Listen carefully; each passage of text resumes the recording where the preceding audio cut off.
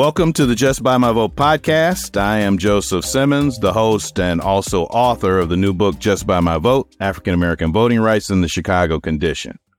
We're going to the Southside of Chicago today with the man, the myth, the podcast legend. It is my pleasure to have podcast extraordinaire, Mr. Marc Sims. Welcome to the Just By My Vote podcast. Mr. Simmons, thank you. Wait, you talking about, you're overselling it, man. when they mention my name, people start cursing, man. You're talking about Joseph Simmons. They like, Marc Sims, let me tell you about that. Bleep, bleep, bleep, bleep, bleep. Yeah, right. So here we go. So there are several things we could talk about, of course, in the time we have. However, I'd like to start by asking you to address the JBMV avatar, and I'll explain what I mean. In my writing of the book, Just By My Vote, I found myself continually asking, what are the best sources of American history? So please address the JBMV avatar, if you will.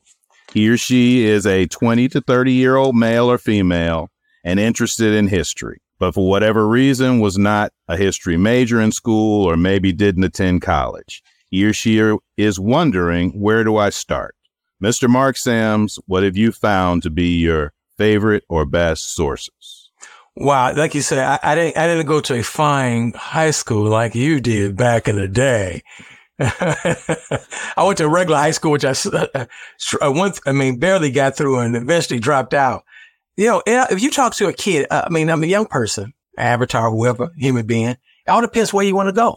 It all depends where do you want to go? What's that old line in that? What's that book with the Cheshire Cat? What was that called? Alice in Wonderland, right? Any road would take you there. If you don't know where you're going, any road would take you there, right? So, right. I think that's how I never read the book, but you know the line. And you got some clues about the splintering of Black America. No, but I would tell them, where do you want to go? Because as I was talking about going or being raised, going through Ryder Elementary School, started in 1967, all the way to Finger High School through 1980. I was dumb as a stone in this city.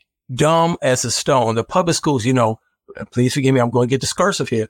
They're not designed for you to think. And so I didn't even begin to read books until I think I was in my 30s or late 20s or early 30s when I started reading. I think I read one book between 1980 and 1990. Okay. So I'm not a scholar in any, because I hated school and I hated reading, but I did get on a binge in the 90s and read a bunch of books. I can't tell you all of them. And of course, then I get off of it. But now it's all video now. But I did go back to the library upon your instructions. You made me think of this book, Disintegration. Disintegration is a book written by Eugene Robinson. Eugene Robinson still writes for the Washington Post to this very day. And his great book, Disintegration, the Splintering of Black America. I still quote from the book, and I have a lot of quotes. I'll give quotes from books and I'll put them in my little word thing about quotes. And this book was good because the America, or the Black America, if you will, that you and I grew up with on the South Side of Chicago, that's gone. Right. It's never coming back. But the Chicago we grew up in the 1960s and 70s, it wasn't like that 100 years before or 50 years before. Things are in constant change. And so that's why you're talking about avatar, who you want to talk. Somebody said, well, I'm going to learn. I said, where you want to go? What are you trying to do? Because during the course of living here, you have the living history of yourself living in whatever town you live in. And then if you're lucky enough to go to school, if you're lucky enough, you're a reader. I like the book, A Rage of a Privileged Class by Ellis Coates. I talked about sometime. There's a quote in that book, Ellis Coates from Chicago, from the projects of Chicago. Okay. He said, I'm paraphrasing the quote. I think this is the end of Anchor. The book, the sequel or whatever, the second book from his book, Rage of a Privileged Class, or the first book. I think the end of Anger was the second book that paired with the first book. I'm sorry. I haven't heard the police go through my neighborhood in days now. You're on the South Side of Chicago, boy. I can tell you that. I think that's the more the ambulance than the police. Who knows? Okay. And so he says it takes a truly exceptional person to transcend their social environment. I'm paraphrasing. Mm-hmm. It's really hard. It's hard to get out of it. I'm still sort of stuck in Chicago, which is good and bad, mentally and physically. And it's not a bad thing sometimes, because it's hard to transcend your social environment. But sometime, and going back to the book Disintegration by Eugene Robinson, he talks about some African Americans, he calls them the transcendent African Americans, because Eugene Robinson, he splits up black. You can look up this, if you email me or send me a Twitter message, I'll send you the video. But the point is that you, the listeners, and you too, Mr. Simmons, he says 4 type of African Americans. You have the transcendent, maybe the Beyoncés and the Barack Obamas and the Jay-Z's, people that make a ton of money, have a lot of power and influence. They transcended. I'm assuming it means transcending being black. I'm assuming. And of course, you have the immigrant brothers and sisters from the continent. They're from the Caribbean or the continent of Africa, Nigerians, whatever. They come. I think 10% of the African American group here in Chicago, 10%, I believe, wasn't born here. Right. And so, and that's all. It's really good. And so that's a different group. Eugene Robinson also talks about the race.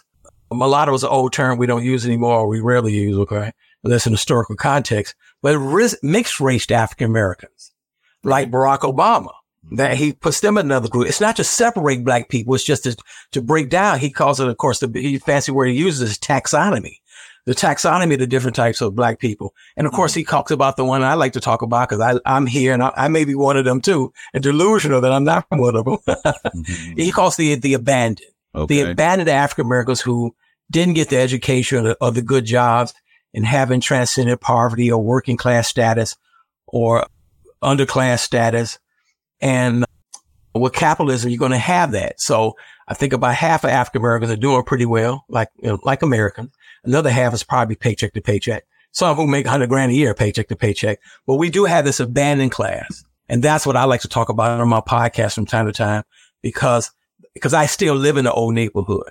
The whole neighborhood is disintegrating, right? It's disintegrating on in many different levels, because when I was a kid, the houses I live in now and the houses here, they were brand new houses. Right. Now they're 60-year-old houses, 60-plus-year-old houses. And it's okay. And so I like this. We can't go back to 1975, but my wish, as I babble on your show for the next few minutes, my whole mission or delusion, whatever, is to see the day that, help see the day that no matter where African Americans live, especially the low income African Americans, we're not known for crime. There's no crime, no foolishness, no ghetto-ness, no matter how much money we don't make. Danny K. Davis is from Arkansas, like my dad. From Arkansas. I don't know when he came to Arkansas, but Danny K. Davis, he's a congressman, been congressman for a while. He's got to be 81, 82 years old. Out on the west side. Oh, they're on the west side. A great guy. I haven't seen him in years, but I need to go see him. And he said, of course, when we were poor, back in the day on the old South and here in Chicago, we were poor. Yes, we were poor. We don't act like we do now. The poor act now. Not all of the poor, just the criminal poor.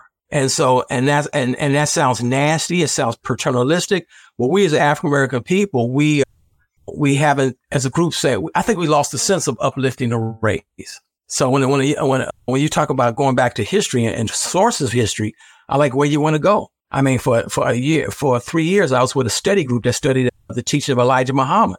Elijah Muhammad was, for me as a kid, and maybe for you, Joseph Simmons, he was the leader of this group that didn't eat pork. You know what I'm saying? Right. That's what I knew about the Muslim. They didn't eat pork. And like, what do you mean don't eat pork? And our family went to the old Slum restaurant back in the day on 83rd and Cottage. Familiar. And sure. It was very good. They had all I remember was maple syrup and beef bacon. Okay. And it was very tasty breakfast we had that day at the old Slum restaurant. Well, hey, listen, I've got a question kind of in line with what you're talking about there. And I know, you spend time in the neighborhoods and talking about violence and what have you. I got a quote here from Mayor Johnson, your mayor of Chicago. And he said that the Democrats should embrace, and I'm quoting, community safety through the lens of getting at the root causes of violence. What does that mean? I don't know. I haven't met him yet, and I'm probably gonna run into him eventually. He's a son of a preacher, and so he's a great talker, but we'll see how much he gets done. Most mayors are probably, like most presidents, are a mixed bag. All right. They do a few things. They don't do a few things. I don't expect him to move the borough, but I hope as a black man, we haven't had a black man mayor in this town in a long time. Right. And most of the crime, neighborhood crime, I'm talking about murders and crime, neighborhood crime committed by black men. Right. Some old, some young, some not so old and not so young. And so I want him to change that. But to change that, you're going to make people upset because you may sound paternalistic when you don't want to say, yo, you people don't know how to act. Well, I'm going to teach you how to act. That sounds nasty. You have to be more diplomatic and say, we're going to give your children wraparound services so they know how to act. You know what I'm saying? I mean, because, anybody who's raised children, and if you raise children in a city like Chicago, if you're a middle class person, let's face it, you distance yourself from that lower class. And sometimes that class is not even income, it's values. Mm-hmm. It's not about, you may have the same income as someone else or some other family. The household income may be 90 grand a year. You know what I'm saying? Because some people are poor, but it's 10 people or 5 people live in the house and their household income is a 90, 100 grand, 120 grand in the hood. Right. The household income. Right. You're right. Because you got 4 people making 25 grand or 4 people making 50 grand. It's a 200 grand household income. Right. In the hood. And so it's a values thing. And you can call it middle class values, bourgeois values. But if you're a middle class person, you will keep your kids away from that, from other African Americans who don't share your values. I think here in Chicago, African Americans, we self-segregate more than any other race in a lot of different ways. And in schools, a lot of us don't go to the neighborhood school or the neighborhood high school. We go for a lot of different reasons. Yeah, I did that with my children for a lot of different reasons. So these things are very complex. So if Mayor Johnson is serious about ending crime, it's only a handful of people, a few people on the block, a few people in a square mile radius. There's only a few thousand that keep foolishness up. It's like we went to school back in the day. There was only a few children that kept mess up in the classroom. Couldn't be quiet when the teacher say shut up, right? Mm-hmm. And that theory goes all around the world. Those childs could have a learning disability. They have a mental disability. They could come from a stable home, economically stable, economically unstable, spiritually unstable, religiously unstable, whatever the instability is, they have that in reflection in child's behavior. And so we as a country, we like to lock up the problem in the prisons, but right. To actually really reform people or people, I don't want to say transcend, but, become different people, better people. We don't do that in this country. We don't do it at all. And it's a lot of, like this woman said on public access years ago, I can't think of her name right now. She says a lot of charity with Joseph Simmons is very little change. There's a lot of people making money off of black, not pathology, dysfunction, African-American dysfunction, low income African-American dysfunction. Everybody's making a lot of money, but it's very little change. And so we'll see what happens as our population continues to decrease. That may be the only way the crime stops in Chicago as more and more African Americans leave the city of Chicago. Yeah. And so now you mentioned a couple of interesting things there. I mean, my take on it, and that's, because I don't live in Chicago anymore. My belief is that a lot of problems can be cured by economics. I believe that a lot of the crime really stems from the fact of, if you look at, the lack of money, the lack of net worth in certain areas. And you seem to be suggesting that it's not only that, obviously, it's also values, and there's some other things complicating the scene in terms of creating violence in neighborhoods. Yeah, because demographics has changed this country. I mean, this is a little of my own personal story here. I got rejected from a job today. I shouldn't even talk about it. The point is that, and I'm in my 60s. I should have been retired with a fat pension, but I made a couple of bad decisions. Here we are. Or be an entrepreneur like yourself. I'm too lazy for that. And so there are jobs out there, but are you qualified? I was evidently not qualified for this position. Are you qualified for the job? And of course, we all know a lot of jobs, they have background checks. A lot of people just can't pass the background checks because of prior criminality. Either they haven't had their criminal record expunged yet, don't know how to get it expunged. And so I think a lot of the problems, and it goes into crime, that lower income African Americans have is because we as a group, we don't network as well as we should for a lot of good reasons. Because if you're trying to do anything, you need mentors, you need counselors, you need therapists, you need, and you know how it was when integration was jumping off when we were kids. But of course, older people, our generation can say it too, but definitely older generation can say it. Everybody lived in the neighborhood. The doctors and lawyers, everybody, we all lived in the neighborhood because we had to. Right. And once we could move away, I think right now, this is the Root. I was watching something on video on Root TV or Root website, whatever. They say, I think half of all Americans live in integrated neighborhoods. But the other half of African Americans, people like me, live in really racially, not stratified, whatever. Segregated. Thank you. Yeah. I appreciate that, Joseph Simmons. Segregated neighborhoods. I mean, mile after mile of African Americans. And that was really low income African Americans. So a person like Mr. Sims is an old square from the 1970s. I told somebody, they wrote an article about me, Joseph Simmons, on the Chicago Tribune in, I think 2014. And this is when I was a limo driver, and some of my professional European American customers, they said, wow, they wrote that great article about you in the Tribune, Mr. Sims. You must be a pillar in your community. I say, no way. No, what I do is so square. If you're a lower income or have an African American with different values, you think what I do is square. Just being a square dad, where the wife makes more money, is more educated, like a lot of men and black men and men in general, their wife, their spouse, their partner makes more money and more educated than they are. And then you work that out with the spouse or partner. And then, of course, you just try to be the best dad possible by being present as possible, right? Whether you live with your children or not. That's square. And, that's square, you know what I'm saying? Because if I made a lot of money, if I could sing and dance, that's really held in high esteem in some neighborhoods in the city of Chicago, probably all over the country. But if you're just a nice, square person that goes to work every day and take care of your children and be present for them and be present for your wife, spouse, and whatever partner you have, that's not lauded in my neighborhood. It really is. Okay. Mm-hmm. Right. I shouldn't say that, but it really isn't, because there's so many different type of black people.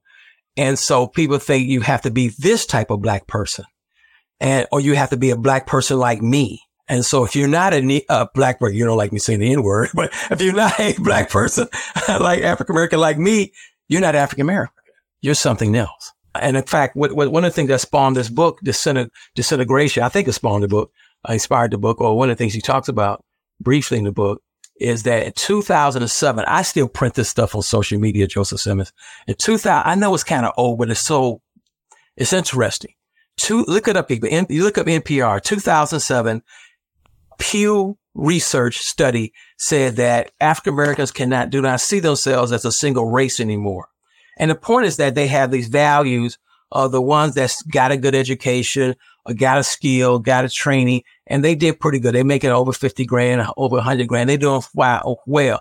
The other folks, whatever, mainly men, don't want to work, which I understand, and don't want to get a skill, which I never did. And I understand that. And you've distanced yourself from, like somebody told me, a very bourgeois black man. He's a nice guy, but he's bougie. And not in a bad way. He said, Mark, you don't associate yourself with those kind of people. Mm-hmm. And he's right. You don't, because you have nothing in common. It's like me. I'm not into black culture as much as people think, because I just don't. Because like Professor Henry Louis Gates says, some black folks might disagree with him because he's problematic for a lot of different reasons, but his scholarship is solid. Professor Henry Louis Gates said on C-SPAN, there's 42 million black people in this country. That means there's 42 million ways to be black. And don't let a black person bully you on how to be black. And so if Brandon Johnson want to stop the crime, and it's mainly an African American problem, and for us, it's more culturally, because we don't have the networks. And they had studies about this. We don't have the networks that we should have. If you're part of the sorority, that's your network. Fraternity, that's your network. The church, Eastern Star, Masons, that's your network. But beyond some of that, or the local barbershop, what is your network? Okay. How do we network? And I know that, and I'm talking as an old person now, anybody's younger, because as a kid, Dr. King was assassinated when I was in kindergarten. So we got a whiff of what's left of the civil rights movement and the Black Power movement. And we had a sense of uplifting the race. I think the sense of uplifting the race as a group has left the train station that boat sailed a long time ago, which is quite sad. And I don't think we're ever going to get it back, which is okay. But it goes back to Eugene Robinson's book about disintegration. What about that abandoned class of African Americans? Is that group still going to be in the bottom, quote unquote, whatever that means, the bottom 20, 30, 40, 50 years from now? And it could be a small group. All those poor black people are still poor and black, and they're still the underclass. Are we going to have that discussion 20, 40, 50 years from now. Right. Hey, Marc Sims, tell me a little bit about your podcasts. I got two podcasts. My one podcast is just a few questions. Just type in Marc Sims, just a few questions. And the other one is 400 plus. African Americans have been here for over 400 years. Get it, 400 plus. Okay. Because I had my first podcast was just a few questions, and some African Americans got mad at me because I was interviewing people like Paul Vallis, who ran the schools here in Chicago, or Arnie Duncan. They were both thinking about running for mayor, so I got lucky and had them on the show. So you're interviewing Paul Vallis or Arnie Duncan. So I started doing the black. But the point about podcasts, I'm not on my podcast, just a few questions and 400 plus. I'm not offering anything most people want, especially African Americans, because if you're offering something, it's got to be unique. And so when people see me physically or hear me, if you're trying to offer a product or service, they're like, who are you? What are you? What are you selling? And when you tell them who you are and what you're selling, like, I don't want that. Because what I want to see is low-income African-American neighborhoods that are crime-free. We're not killing each other. We've learned to trust each other enough to be at least transactional. We don't have to be best buds and buddy, but enough to be transactional and not, and going back to Henry Louis Gates, he said in the same talk in C-SPAN, he said, I tell my class at Harvard, Harvard, I think he teaches that. And he says, the point of my class is telling you, it's a Black history class. He says, to show you that African Americans have been arguing about who's Black and how to be Black ever since we got here. And I still see it. Like I told you the other day, when I lose my tan in next month, I'll be going back to being a high yellow Negro. And so for African Americans still think that they still say something. These are grown people, 50, 60 years old, who make reference of my skin because it's lighter than a brown paper bag. And I understand other people because the America that you and I grew up, you just saw a person like Marc Sims as a light skin. We were Black when we were kids, of course, before we were Negroes, now we're African Americans. But people would see me, especially when I was a limo driver and out and about in the airports all over, they say, what are you? Which is totally understandable because all these different peoples of the world weren't here when we were kids. They were here, but they were very few. Now there's a whole bunch of them. So right. I'm not offended if somebody says you're Puerto Rican. When I was in the airport as a limo driver, people come to me all the time speaking Spanish, and I never learned to speak Spanish. So no habla español is all I can say. Right. And so, which I understand. And then of course, if you're a younger person, you may think Marc Sims. And when I talk about Marc Sims, I'm talking about African Americans. People got to understand. I'm not talking about ego tripping per se. I'm talking about African Americans. So when a younger person will see me, any American will see me, they'll see me as a mixed race person, right? Right. And that's why we have to break this stuff down. Like I always tell people, and I told you before, when you see Sasha and Malia Obama, you would never know that their maternal grandmother is a white woman from Kansas. Mm-hmm. And so, and this is why all of us have to be, that's one of the worst things in this country. Two bad things in this country right now, as you well know. This is my opinion. Inequality, income inequality, and just flat out ignorance. I mean, I would like to know Mexicans. Okay. So when did Mexico become Mexico? Right? Or they say, Jamaica. Okay. When did Jamaica become Jamaica? We should know at least a brief history of that kind of stuff. I think the Jamaicans got their independence, in the late 60s, late 60s, I believe, right? I don't know the whole history. American imperialism, right? African Americans, 80% of us have a white bloodline. There's a bunch of white folks in this country who have a Black bloodline. And I'm not saying this, and we can end our problems with economics, but we have a capitalist system. That capitalistic system had slaves in this country. Pre-America, then the colonies, and of course, America, total 246 years. So they say, and now we have wage slaves. Okay. So anywhere you go, you want the cheapest labor you possibly can, whether it's at Walmart or McDonald's, anywhere, Amazon these days, you want this cheap versus slave labor, indentured servitude, and just, the national, hourly wages like $7.25, something ridiculous. The minimum wage is something ridiculous. And in the city of Chicago, I think it's 15, but some places $7.25, which is insanity. But we have to have a strong cursory knowledge of this country and who are these people and where are they from, and we're all human beings. How do we make this as as this country continues to decline, that we are in a declining empire and other countries are getting stronger. You can see with the BRICS and the Chinese and China and all that kind of stuff. And so we have to understand we can't play this game of fighting each other as a people. And of course, we haven't learned it. The Republicans definitely haven't learned it, and they need to grow up and stop it. And I think the first way is it's a real good history lesson of who's in America and where are they from. Other than indigenous. Marc Sims, you are far more full of wisdom than you let on sometimes. Do me a favor. In the time that we have left, what's one piece of advice you'd offer to your 20-year-old self? I mean, I wrote this down, man. I'm glad you told me earlier. I would get the 20-year-old Marc Sims a therapist, a guru, a life coach, an academic tutor, and I don't know, man, a few other things, because I was crazy as a Looney Tunes when I was a 20-year-old, just crazy. I was a high school dropout. I went back to night school. I think I was 24 years old. And I was just working at McDonald's, I think.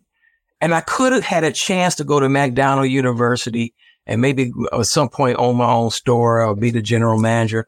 But I was such a horrible student in grammar school and high school. The idea of McDonald University, I couldn't handle.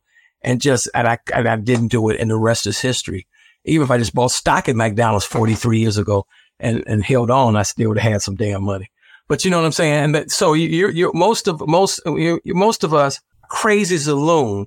But just like they say in the Wizard of Oz movie, I like telling this story all the time. Wizard of Oz movie, they said Scarecrow told Glinda, "How can you even tell Dorothy all this stuff in the first part of the movie?"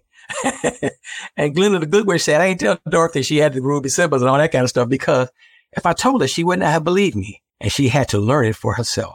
There you go. And so you can't teach a child wisdom. You can just tell them what you've gone through, but they have to. You can tell them all you want. You can point them in the right direction, but you just have to learn it for yourself. But I wish I had probably had some sense, got that degree a little bit earlier, and had a 10-year plan to go to the community college. It took me 10 years to get a community college degree. Whatever, 5 or 10 years. But that goes back for us African Americans. We just don't have the network. I know people tried to help me when I was young. I was stupid. But older black folks are so mean, but I didn't know why they were so mean, because they were closer to slavery than I was. Because the slave master was mean, and the overseers were mean, and their mom and daddy had to be mean, and my mom and daddy had to discipline me. And I was like, what is wrong with you old people? But I did not understand it. Guess what? Nor did they. Amen. They didn't understand it either. I don't blame them. Well, listen, this has been a real pleasure for me, Mr. Marc Sims. Thank you so much, and thank you for sharing with our listeners today. Thank you, Joseph Simmons. Well, we hope you enjoyed that episode of the Just By My Vote podcast. We're looking forward to the next episodes. You can find the book at justbymyvote.com. And feel free to follow us at justbymyvotepodcast.com for notification on upcoming podcasts and events. We thank you for the privilege of your time. And until next time, just by my vote.